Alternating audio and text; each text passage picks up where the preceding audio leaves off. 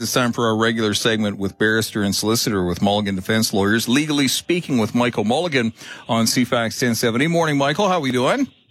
Hey, good morning. I'm doing great. Always good to be here. Some interesting stories on the agenda this week. I'm reading it's an estate dispute in the enforceability of an agreement between brothers, but it's an oral agreement. How does that work? Yeah, there are several things wrapped up in this case that I think are interesting concepts for people to know about, because it could readily affect how you're arranging your affairs, right? And in some respects, this case is also an example of perhaps how not to arrange one's affairs. And the background of it was a mother of 6 children, adult children, who was separated. She owned a home or principal asset worth something just south of $1 million. Mm-hmm. And she obviously had some favorites as between the children. And she decided that she wished to transfer her home into joint tenancy with 2 of the children. And I should just pause there to comment about what joint tenancy is and what it means if somebody does that. That's pretty important. Mm-hmm. There are different ways multiple people can own the same property, right? It's simple if you just own a property yourself, right? Mm-hmm. But if you are sharing it, it could be shared in a few different ways. One concept is a concept called tenancy in common. And the way that works is you could have, let's say, 2 friends decide to pool their resources and buy a 2-bedroom condominium and share it, right? Mm-hmm. That would probably be done as tenants in common, where each of them would own 50% of the jointly owned condominium, right? If one of the friends passed away, their half interest in the condominium would be divided up in accordance with their will, right? Just like any other assets that they might have. Mm-hmm. There's another concept called joint tenancy, which can be used where multiple people share the same property. The difference with joint tenancy, let's say if you and your friend purchased a condominium and you were both on title as joint tenants, if one of the 2 friends passed away, the other person just automatically owns all of it. It doesn't pass through their will, okay? Which is a very interesting state of affairs. Yeah. Some people may use that as an estate planning technique, and it has a number of impacts. One of them is it might avoid some probate fees we have, right? Because the property wouldn't go through somebody's estate. Yeah. It would just go to the other person. And that may be exactly what's intended, for example, with a couple, right? If you and your spouse purchase a home, that may be precisely what you intend, right? Look, if one of us passes away, obviously the other person gets the home. It carries on. All's good. But, and the other effect it can have is, and we've talked about this act before, there's an act called the Wills Variation Act, where if somebody's spouse or children it can apply to vary a person's will if they can establish that they weren't adequately provided for. Now, if property is transferred by way of putting a property in joint tenancy, that doesn't apply because it's not going through the will or the estate. It just automatically goes to the other person. So that's the background. So the mother of 6 announced that she wanted to put 2 of her adult sons on title as joint tenants, which would mean that if she passed away, they would each get half of it, okay? Mm-hmm. But for reasons unexplained, the paperwork didn't get done to reflect that. Mm-hmm. And what happened is both adult sons were put on as joint tenants for half of the property, okay? So that's the affair. That's the state of affairs, and then sadly the mother passes away. Naturally, what this is going to produce, right, if you have 6 children and you've disinherited 4 of them, and you've set up this wonky structure. And I should say, one of the children, one of the 2 that she liked, was the sole beneficiary of her will. Oh. Even more provocative. So naturally, litigation ensued. Yes. And you wound up with the other siblings suing under the Wills Variation Act, saying, hey, this should be, we haven't been provided for. Mom gave everything to George, was one of the people involved. And so the litigation started, and the 2 brothers, right, who were put on as joint tenants, in the course of discussing, well, what do we do about all this litigation, came to a verbal agreement whereby they would agree to share the property and provide the substantial portion of the value of the home to all of the other siblings. They kind of worked it out, would be the way to describe it. And that was the oral agreement. Okay. Then what happened is the brother who was the one who was the sole beneficiary of the will changed his mind and took the position that, no, I don't want to do that, and I want 75% of the house because I get 25% as being one of the joint tenants, right, automatically, and then the other 50% was mom's, which goes into the will, and I'm the sole beneficiary of it. I want all that. Too bad. And so there was a court case then about whether this oral agreement to share the proceeds of the house was enforceable. And that brings us to that concept of the oral agreement and another important principle people should know about, which is the concept of what's called consideration. And the importance of consideration is that the law doesn't enforce bare promises to do things, oral or in writing. Like if I come up to you and say, hey, Adam, a great guy, I'm going to give you a new car for Christmas, right? And you say, wonderful, right? And then I don't. You can't go to court and say, well, Mulligan promised me a new car. Where's my car, right? Okay. Because what's missing from that is I've just made a gratuitous promise to you, which I may or may not follow up on, but the law isn't going to enforce it. Whether I write it down and say I'm going to give you a car for Christmas or I tell you that, well, you hope I follow through, but that's not a contract. I see. A contract requires a concept of consideration and exchange, right? Okay. So on the other hand, if I come to you and say, hey, do you like my car? You say, I love that car. And I say, well, you're a great guy. I'll sell it to you for $100. Okay, you got a deal. Now, that's enforceable because, well, I've promised to give you the car and you've promised to give me $100. Okay. Right? Now we have a contract. So here, the brother that didn't want to share said, well, yeah, there's some dispute about what was said, but he said, well, that's not enforceable anyways. That was just like a gratuitous promise of a gift to my other siblings. You can't make me do that. Because there wasn't some payment of money. It's not like the other siblings said, okay, here's my $100 or my $1 or something else. It could be anything, something of value, right? Mm-hmm. And so that was the argument at trial. And then on appeal, this went to the Court of Appeal. And the trial judge and now the Court of Appeal concluded there was consideration, and the consideration came in the form of the brother, the one that wanted to keep everything ultimately, taking a position on that wills variation application. All the siblings were like, hey, this isn't fair. Mom gave everything to you, George, right? Yeah. And George saying, okay, I'll agree to this sharing the money from the house. We don't need the wills variation application. That there was consideration in the form of his agreement to how he dealt with the wills variation application. So consideration doesn't always have to be money. It can be something like that. Interesting. And so because the Court of Appeal and the trial judge found it, indeed, George did have consideration for what he had agreed to do, the agreement was enforceable. And so the net result of all this is a result which could have been achieved probably a decade ago if Mom hadn't come up with the idea that she was going to disinherit 5 of her children and try to put the house in joint tenancy. If she hadn't done that, all of this litigation could have been avoided. But I should say this, had Mom succeeded in properly putting the house into joint tenancy, like had that been done as she had said she wanted to, then the result would have been the wills variation application could have done nothing because the value of the home, which was the main asset, wouldn't have gone through the will. Yeah. And the result of that is the 2 brothers would have wound up with half each, and nothing the other siblings could have done about it. And so you can see how those concepts could be important ones when somebody is planning their estate, particularly if you've gotten some complex fact pattern like this one, or somebody has some idea about wanting to unequally, disinherit some children and give everything to the one person they like, that kind of thing. You can see how people might use those legal processes and techniques to achieve that goal or to try to immunize something from being reviewed under the Wills Variation Act.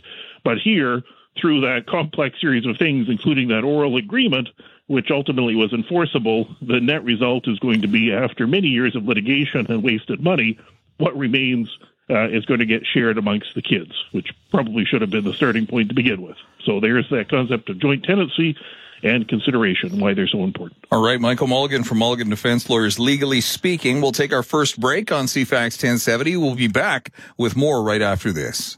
Legally Speaking on CFAX 1070 with Michael Mulligan from Mulligan Defense Lawyers.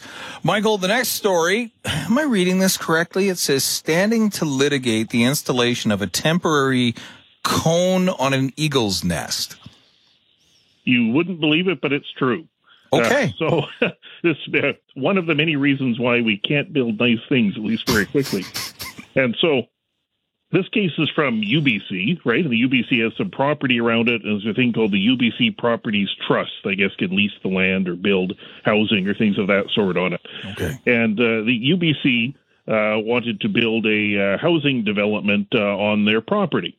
But they determined that there was an eagle's nest not too far away from where they wanted to build it. It was a nice-looking nest from the description, 120 centimeters deep, 50 centimeters deep, 120 centimeters in diameter, and it was only 8 meters from the top of a tree, so a nice-looking nest. The nest had been there for a number of years, and it had been vacant for a few years. Apparently, the eagles aren't subject to the speculation and vacancy tax.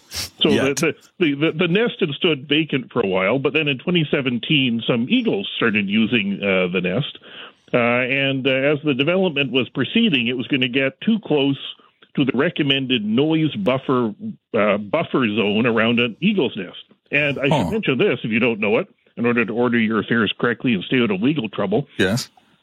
Section 34 of the Wildlife Act specifically makes it an offense to interfere with the nest of eagles.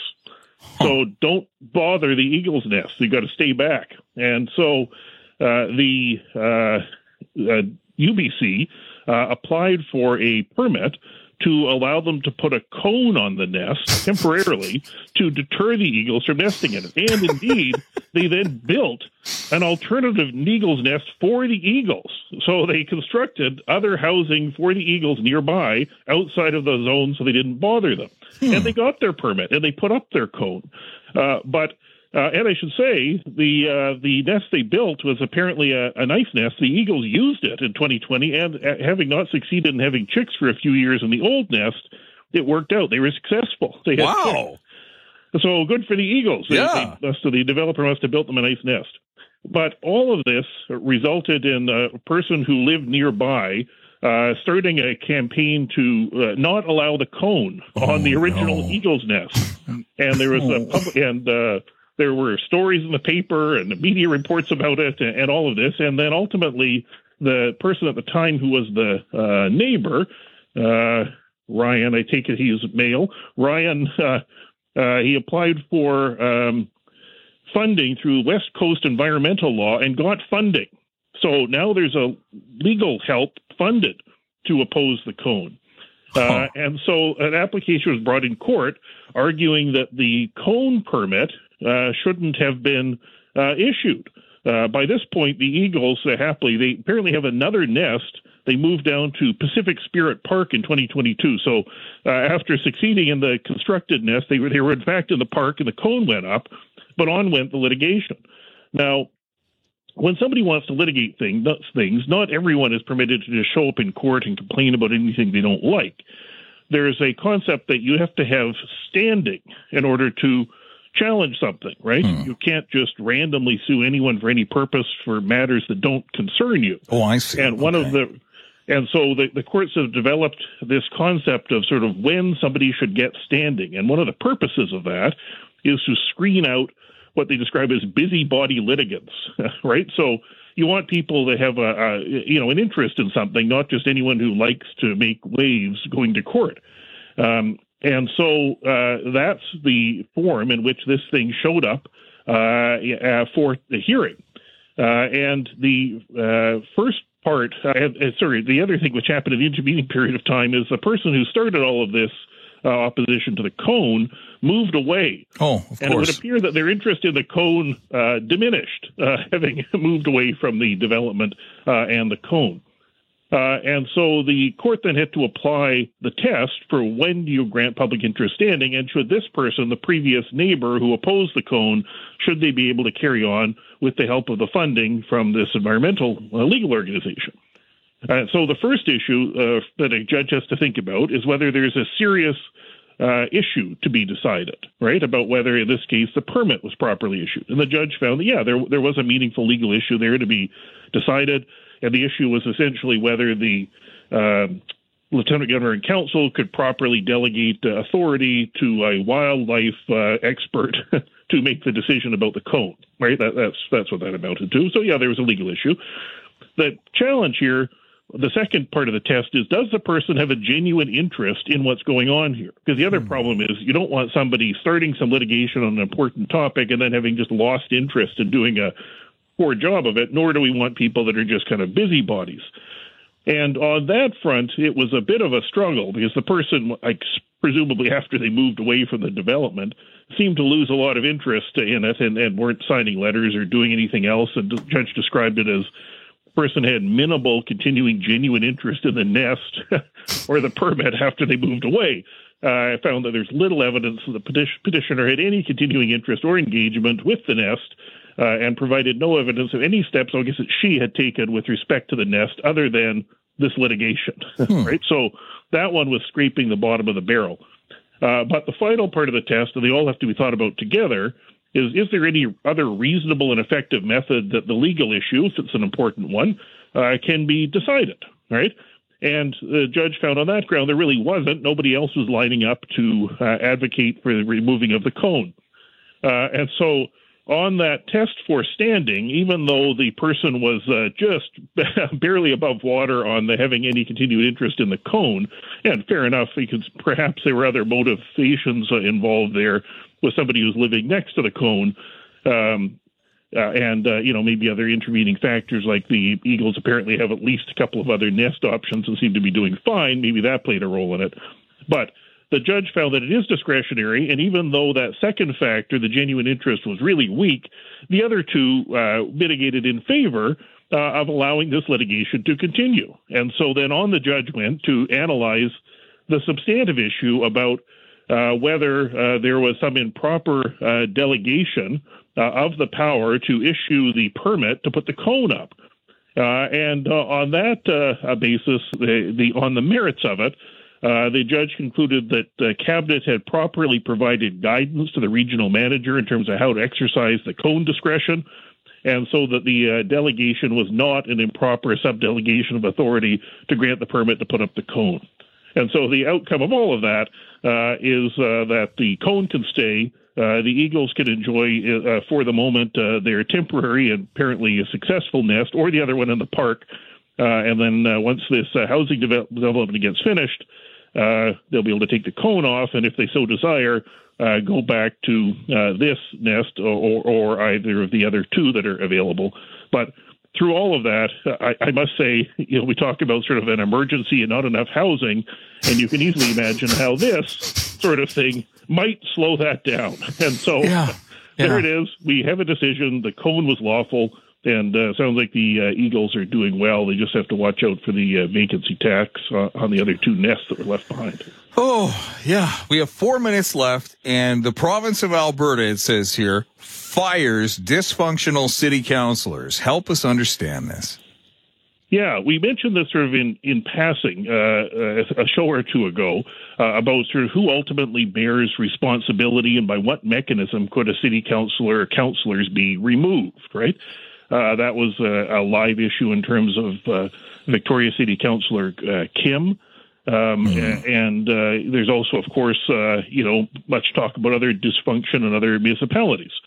And I mentioned that the provincial legislature, would have authority to remove any of those people at any time. And this is an example of that kind of power being exercised just last week in Alberta. And so this was a case where there was a city council, I think it was near Calgary, and there was dysfunction and rancor and so on going on. And the legislation which they have in place already in Alberta allowed the minister in charge provincially to just dismiss all those people. And so they did that. And so they're no longer the mayor, and the city councillors are just gone. And it's important to remember that all of the authority that city councillors or mayors, local governments have, all of it, is entirely delegated by the province, right? We have a Local Government Act, and there's a special act with respect to Vancouver. And what's going on with all of these local governments is all of the powers they're exercising are entirely provided to them by the provincial government. That's where they derive all of their authority. And one of the corollaries of that is that the existence of any of these municipalities and the continued service of any of these councillors or mayors or anyone else is entirely a function of the benevolence of the provincial legislature, right?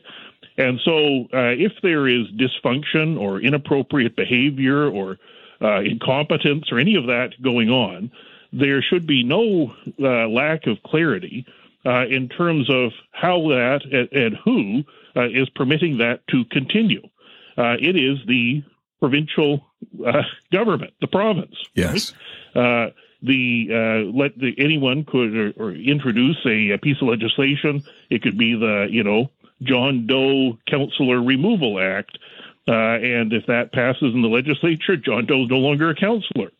And if the legislature wishes to pass legislation amalgamating things, removing municipalities, reorganizing them, firing the mayor, firing the councillor, reversing any bylaw, anything essentially they want to do, they are entirely free to do that. There's no independent authority that any of those councillors or mayors or anyone else has. And so people should know that. Where there is dysfunction, an issue, but who bears responsibility for this? What can we do? Can we do nothing? Right? Some people are wringing their hands. What do you do if municipality is just completely dysfunctional or can't operate, or people engage, or councillors or mayors or others engage in outrageous and offensive conduct? There's a clear line of authority. And when it's not exercised, it's tacit approval for what's going on. And if there's a view that what's going on is not appropriate, or they're dysfunctional or ineffective, or just engaged in inappropriate behavior, there is a clear legal mechanism whereby any or all of them could be removed or replaced at any time. And so that's where the line of authority, that's where the buck stops, right? It stops at the provincial legislature. That's where it stops. And so when you have somebody who's engaged in, as a councillor, outrageous or inappropriate behavior, or an entirely dysfunctional council, the majority in the provincial legislature can't avoid responsibility by looking the other way and whistling. It's up to them. They're the ones who have delegated the authority to these people to carry on. And so people should know that, and who ultimately bears supervisory responsibility, it's the provincial legislature. Michael Mulligan with Mulligan Defense Lawyers, legally speaking, during the second half of our second hour every Thursday. Pleasure as always. Until next week. Thank you so much. Have a great day.